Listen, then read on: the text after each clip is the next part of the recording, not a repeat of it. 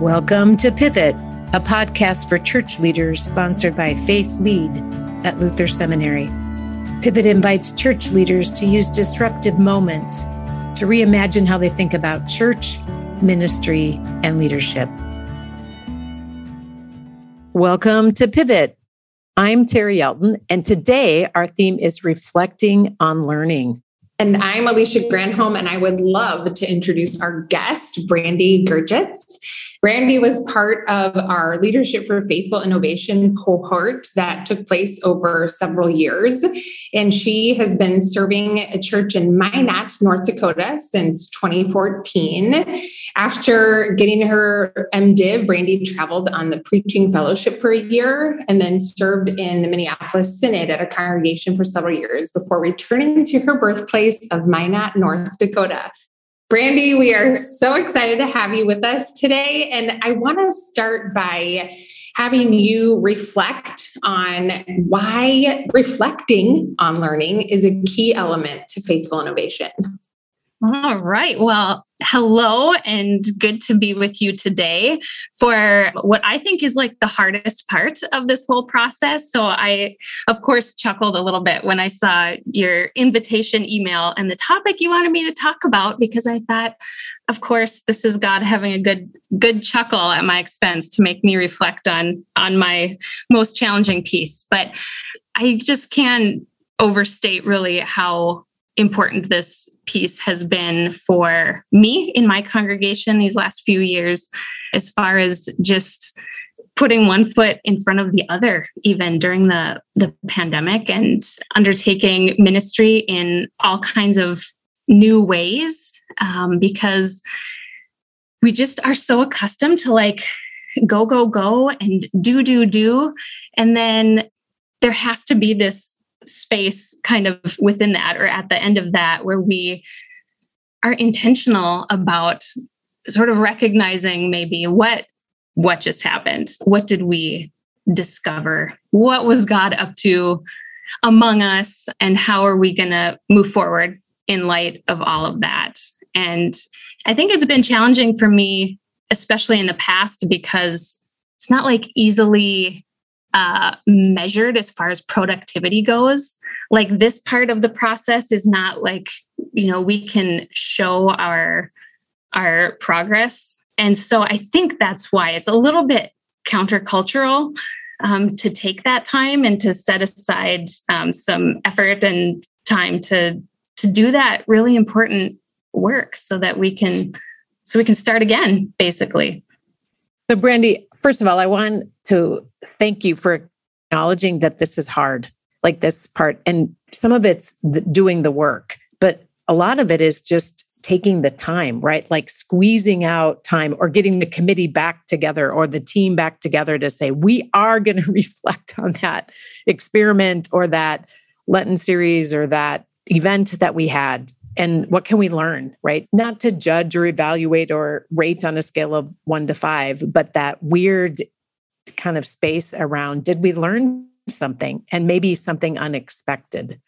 You and I met, I got a chance to come to Minot on a visit to Western North Dakota with one of our staff and learn a little bit about your synod.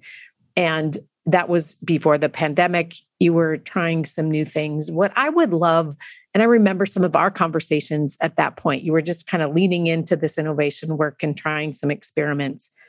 How did you begin to invite the congregation into pausing and doing that? It's one thing for ourselves, right? It's hard. But how do we invite others into that space and convince them it's a good idea, or give them some tools to do it, or whatever?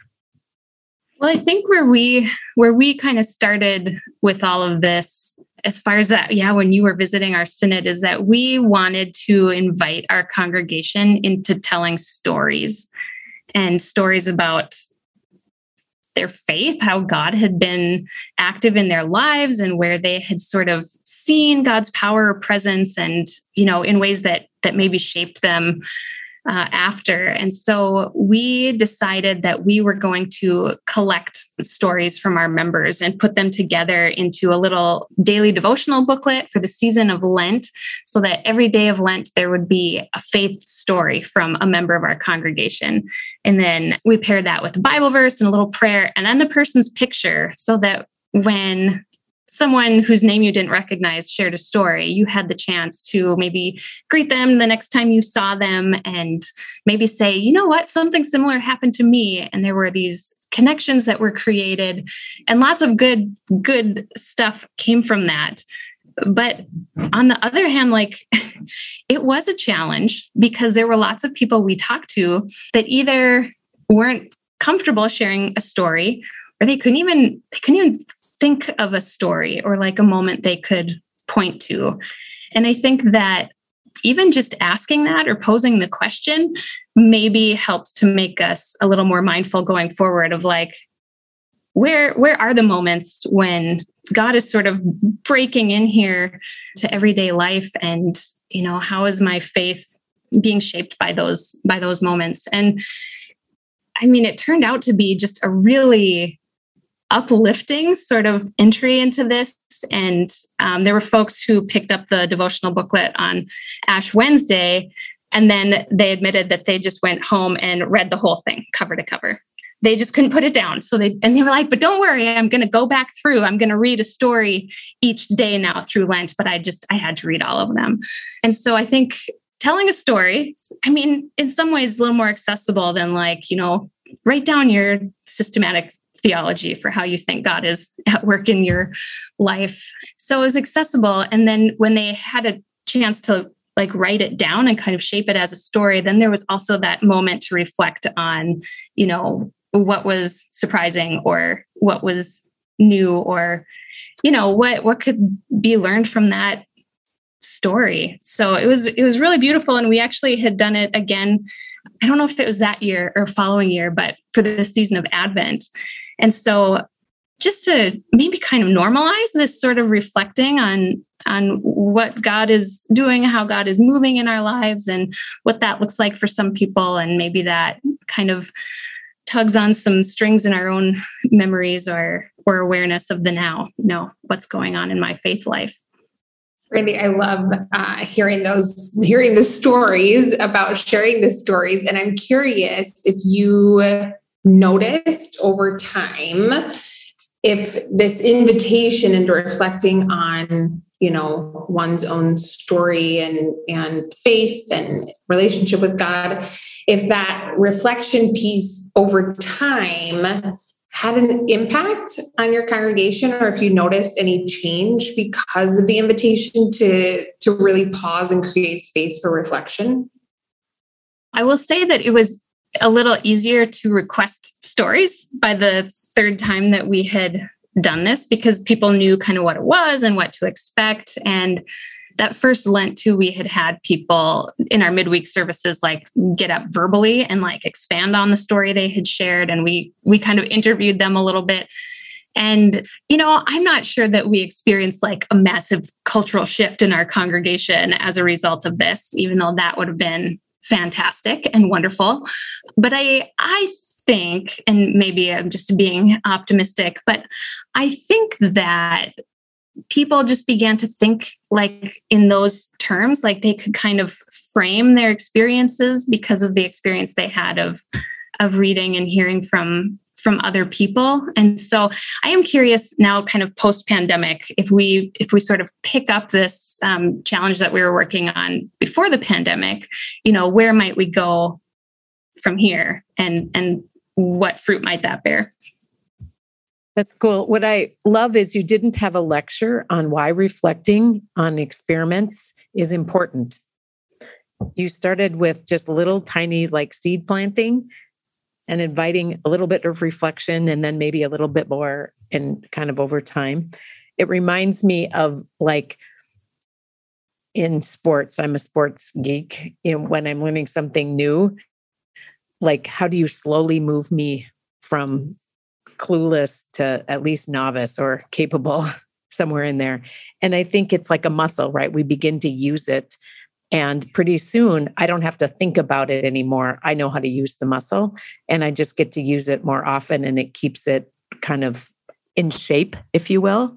And I think now I want to flip the other side of that. I'm maybe afraid or want to name out loud a curiosity that I have, that I think some of the challenge we face in the church is that for so long we quit reflecting on what we were doing and wondering, is this still have meaning? Does Sunday school still whatever? Or does confirmation, or does this practice in church or in worship or this social thing?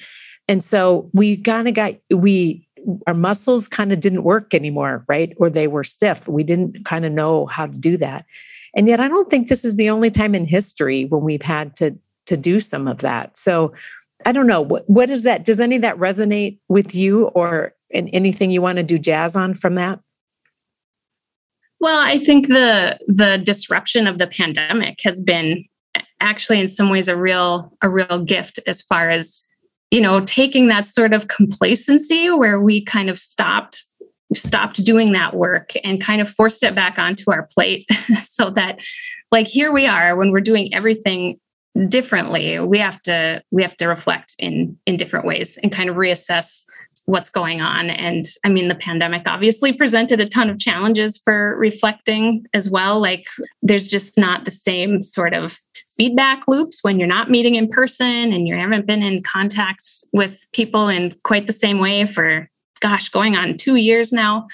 But I think we as a staff actually got better during the pandemic as far as like modeling this sort of reflection, because we had to. But what we had done for our confirmation ministry when the pandemic started was moved our lessons instead of in person. We did what the three of us are doing now. We got on Zoom and had a conversation about our topic or our story, and then shared maybe stories from our own lives about, what this looked like in real life.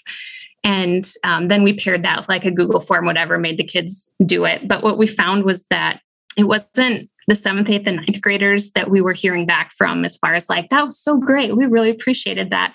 It was the retirement age folks or people who were kind of surfing through, I don't know, our Facebook page or whatever, looking for some way to connect. And they were discovering these videos that we were doing. And as confirmation then eventually, thankfully, moved back to in person, we got to reflect on that experience of reflecting on scripture in that way, and decided that these people are kind of hungry for this sort of thing. And so then our next step was to turn that into a podcast that we do every week, just a conversation on the lectionary texts, where, again, we're trying to relate that to what faith looks like today in our lives. And so I guess that's one example of how things have sort of evolved out of this, starting from scratch and where we are now. Brandy, I love that. That's so, yes, as you say, right? Opportunities that have emerged from the pandemic. None of us is thankful for the pandemic. However, there are, some opportunities that have come up because of it that I think, are going to be for the better for us moving forward. And I'm curious, you and I got to be in conversation during some of the pandemic, and I'd love for you to share a couple, 1 or 2 experiments that you tried during the pandemic, and what kind of you thought about or realized as you reflected on those experiments. And, if you move forward with them, or if you decided to scrap them because they really didn't actually meet a need, or love to hear a couple of stories about some of your pandemic experiments. Well, the experiments that come to mind are not like the formal kind of experiments where we sat down and we're like, this is what we'd like to learn. These are the steps we're going to follow. And this is our feedback loop. Mostly pandemic ministry was like fly by the seat of your pants experimenting. But let's see. Yeah, one thing that we observed after 2020 was we looked back at our year-end giving, and we were like, what happened here that our giving didn't go down over the summer like it usually did. What happened here that people felt compelled to continue supporting their congregation, even though, we were obviously limited in a lot of ways? And so like, what do we think happened there? And what we ended up tying it back to, whether right or wrong, this is our hunch, is that the first week that we had to cancel in-person worship, so March of 2020, I had just written like kind of a pastoral letter and sort of like, here's what's going on here. And we mailed out a hard copy, like on paper through the United States Postal Service with the weekend's bulletin to all of our members. And so then as they tuned in maybe to the radio broadcast or to what was our very primitive at the time live stream, they had something to follow along with. And then the next week, things had kind of changed and evolved and our thinking had changed. So I wrote another letter. We sent it out, that's a little bit of theology, a little news. And we ended up sending a weekly letter from either myself or my colleague for the whole summer. I think in August, we finally stopped. And that sort of connection, I think, that people were getting with the congregation.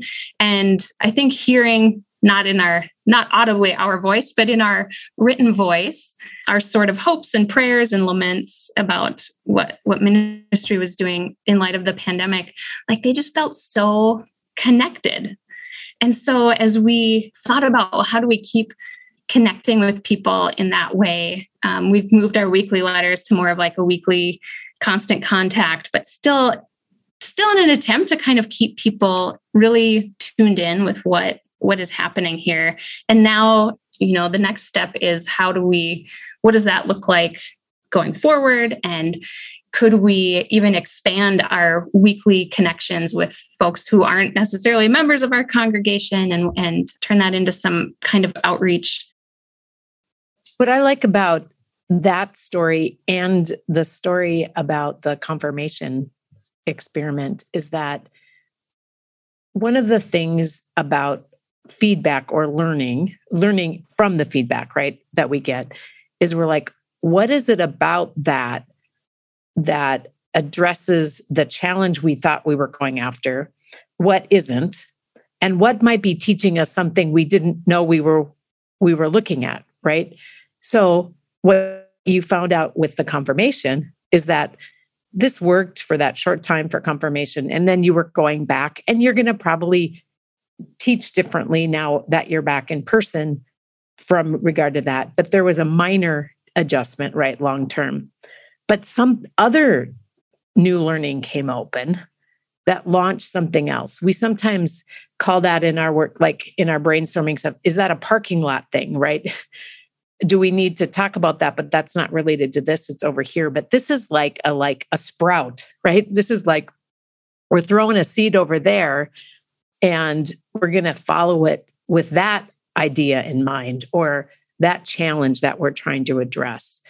That's kind of fun because, to me at least, because I think so often it's like yes or no. Did that work or not work, right? What do we need to learn? And you're learning to expand your horizon and say, maybe this experiment didn't work for this thing, or this isn't what we're going to take from it long term. But we need to do engagement. This isn't about stewardship. This is about engagement. And what does it mean to keep people engaged, right? That's an example of a different whole question. Brandy, did you guys do like a weekly kids video during the pandemic? Or is that somebody else? We ended up doing, during the season of Lent, I think this was a different Lent than our devotional booklet, but so I had just seen, as you go through all these catalogs of Lenten devotionals, and one of them had something called the discipleship. And there were all of these little fish that just had like a Bible verse and then like a way to practice discipleship on it. And so we didn't buy one for the whole congregation. We were hardly seeing anybody, but we bought a set for the office here. And each day, either our director of faith formation, Melissa, or my colleague, Pastor Ellery, or myself would read a little paper fish and just reflect a little bit on the Bible verse and the faith practice. And I don't know, each of these videos that went, and it was just on our Facebook page, which is accessible from our website. But I mean, it wasn't anything groundbreaking as far as platforms. Each video was like 3 minutes. And so we just kind of threw them up really unpolished and did that every day during Lent. And we heard from the grandmas and the dads and all these people who they were just so excited. They looked for that video every day and just wanted to see us and hear from us and be connected to faith practice in that way, I guess. So that was a really surprising thing. I'm glad you mentioned that because I'd kind of forgotten about that piece, but it was pretty low effort, high impact, I think. I love that though, because I'm so glad I was right in remembering that it was you guys that did that, because I remember you and Ellery were reflecting on it and just thinking like, it really doesn't take much of us, but people are really responding well to this. And it was kind of one of those, as you shared earlier, like sometimes when it comes to experimenting, we do love to have it thought out, and we are going to try this because we really want to learn about this. So let's see what happens when we, do X, Y, and Z. And then there are other experiments that, might get spurred on by something we see in a catalog. And we just I wonder if this might, if there's something that we could do with this that would actually relate, and we try it, and lo and behold, people love it.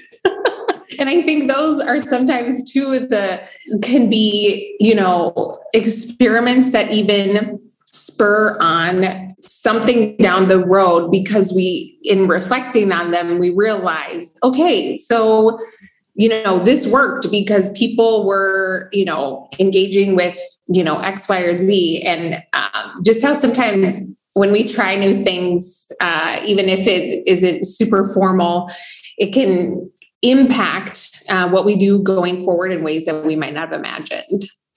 Yeah, there's always stuff to learn and discover. And I mean, I guess that goes back to the importance of reflecting and not forgetting these crazy little things that we tried 2 years ago, because like you said about the seeds being planted, and you don't never know.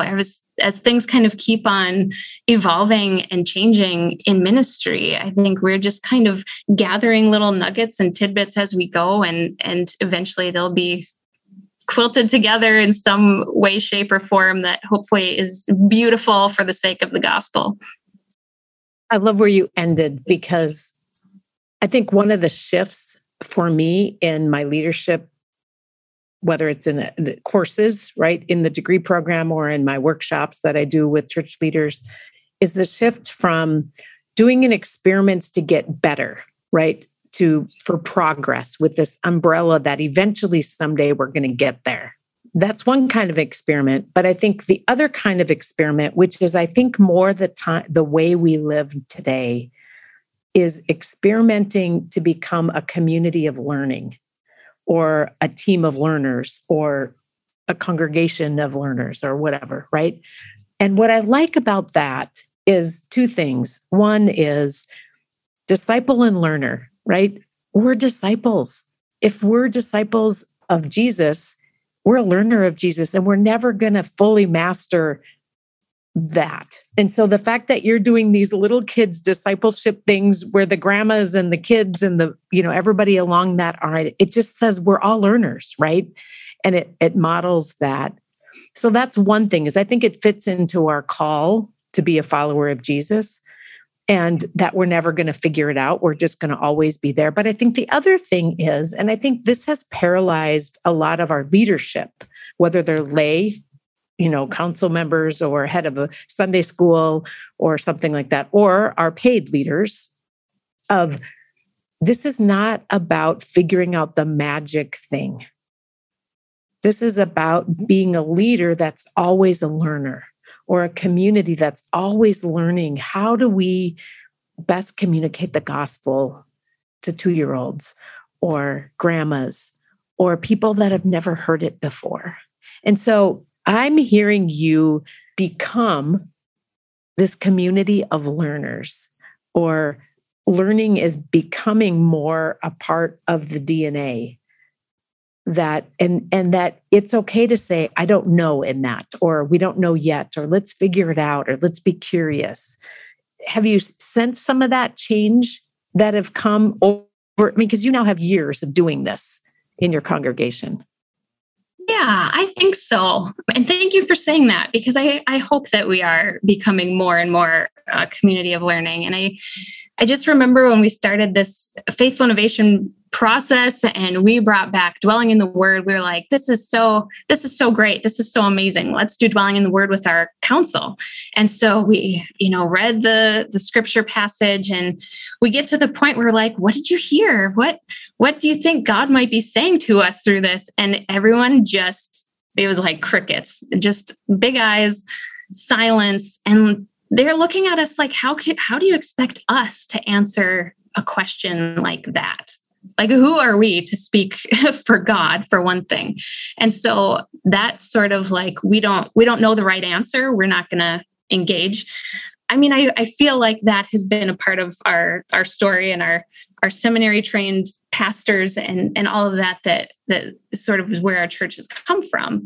But now to get to a place where we invite wonder and curiosity, and some of that I think has to do with how we as leaders shape the questions as well, and how many modifiers can we put in there, like the maybes and perhaps and probably, and I mean, that's kind of the best any of us can do, I feel like, at this stage of the game, because we are all we're still learning, and we're always going to be learning. We're always on the way. I love that you say that, Brandy. And as when we particularly dwell in the Acts 16 text, I just can't help but wonder how often, maybe or perhaps came up in Paul's conversation with his fellow travelers as they were trying to discern where it was that God was leading them and what doors God might open to them. And of course, maybe isn't in the text explicitly, but let's be real. When you read that text and doors keep closing, that there were a lot of maybes and what if and perhaps.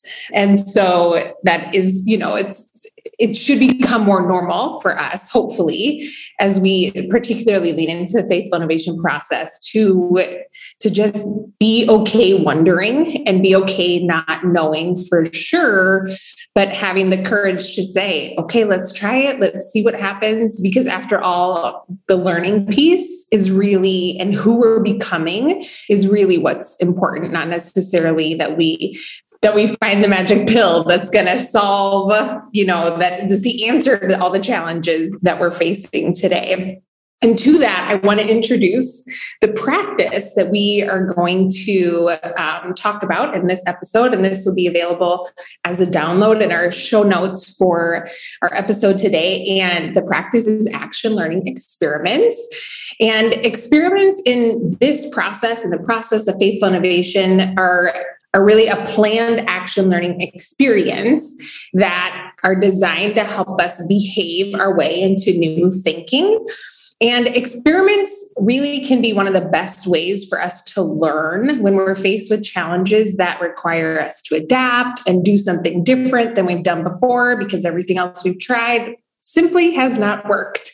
And so experiments create this space for us to discover new ways for us to be the church in our specific context.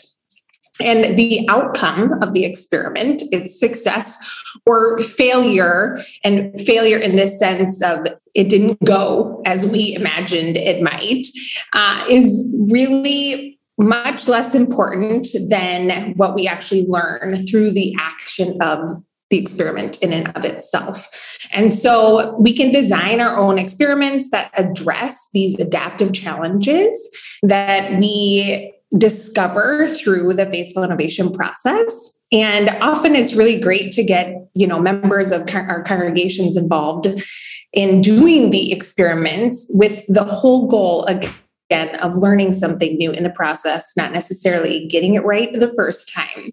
And so the steps of experimenting, and really what makes a successful experiment, again, is the learning that takes place. And the three primary steps of designing a good experiment are naming what you want to learn, describing the steps that you'll take in the experiment, and then creating that feedback loop. And I would say 3B would obviously be then reflecting on that feedback. There's really no point in getting feedback if we don't take the time and create space to reflect on it. So I would love if you, Brandy or Terry, want to just chime in about something that you are in the process of or have been thinking about wanting to learn in this season of ministry right now. So Alicia and I are involved in this project, and we're making some prototypes. And one of the things about prototypes is like if an experiment, like what Brandy said, is we're going to do storytelling for the Lent, you would back up and say, in an ideal world, what if we tried doing storytelling for just confirmation and learned from it prior to the big experiment? So it's the pre-work, right? So Alicia and I are in this project, and we can see the big thing that we want to do, but we are having such a hard time with these sub-teams saying, what's one thing you want to learn? Like, what's a prototype size, and nailing it down. But what I've found is, while it can be frustrating with a team, especially we're doing a lot of our meetings on Zoom. So like you don't have a whiteboard or napkins to write on, your prototypes. But what is so good is like Alicia's questions force me to articulate what's behind in my head. And my going, I don't understand, makes Alicia say certain things. Wait, well, this is what I thought. Is that anything like it? And it's forcing us to get clear on what's the core thing. If we could only learn one thing, what would it be, right? At least to get started. So I find that working in teams and doing this and actually walking through these steps is super helpful, even as it's super hard with regard to that. So that's my one thing. I think too, with that, Terry, one of the things that I realize is that, as you name, right, we might want to hone down on, okay, well then what's like the main thing we want to learn, or what's one specific thing we want to learn. But then as we design experiments and we think about how we want to, reflect on some listening that we've done and really engage in some of the learning piece, is that sometimes there are multiple things that we want to learn. And so might there be different ways that we can go about learning those things? Because maybe they're all actually really important to know and to get feedback on as we discern how to move forward, with any one particular thing. And so even though, an experiment design can be laid out so cleanly, there's this element that is like, but when you actually do it, right, like it's much messier, if you will, and it doesn't have to be super clean and polished and professional. It can be super simple and very accessible and free. It doesn't have to cost a lot of money, and it doesn't have to be some really big to-do. It could be, buying some paper fish for Lent and deciding to create 3-minute videos every day, just to see what happens. There's one thing that we kind of have in the works right now, and that is we, like I think every other church in the nation, maybe on the planet, are struggling with engaging our middle school and high school youth in faith formation. We just, they have 100 things to choose from on Wednesday nights and Sunday mornings and every other day of the week. And so what could we do that would be, meaningful for them, that would be worth their time, worth prioritizing? And so as our confirmation students are meeting with their mentors this Lent, one Wednesday night, I have them working on a Design a Church project, where in a one-on-one conversation with their mentor, I just put a ton of questions down about, like, if you think about your ideal church and, what would it be like? what would worship be like? What would faith formation look like? Would you have a building? How would that be the same or different as First Lutheran? How would you do outreach if just all of these questions. And at the end it's like, why do the people in your church think it's important to be there? Like, why do people come to your church? And I don't know what's going to come back at the end of the season, but I have a hunch that if we sift through 50 sets of doodles and sketches and lists, and that maybe there's something there that they can teach us about how to do faith formation in a new day and age. I so want to see those, don't you, Alicia? I can imagine them. Do I ever? Can you imagine them sitting around wherever in the same room or spread out or whatever, just talking about it? And I wish I'd been asked that when I was in confirmation. So I love that you're asking, Brandy. I think I just told people when I was in confirmation. I think I just told people. That's probably why I'm a professor, right? What you highlighted, Brandy, in that, and has been a theme in the things that you've said, is not only this kind of open, curious posture, but you actually are trusting the feedback from other people. I think of, if I was that confirmation kid and the mentor, like, I feel like she actually thinks we have something to say here. And what if we honored the feedback as, yeah, I have a seminary degree and I've served here, but you're the only middle schooler or you're the only high schooler in this conversation. We need your, you got to help us. We have to join together to figure out what that would look like. And I think that's one of the things about reflecting on learning can do when we get that muscle going, is people feel like their voice matters. And we're shaping it together, right? It's a joint endeavor. And maybe that's the byproduct of experimenting that becomes a foundation for whatever the next thing is. And I would love to have ownership of ministry with middle school kids or with high schoolers going forward. That's awesome. Well, Brandy, keep at it up in Minot.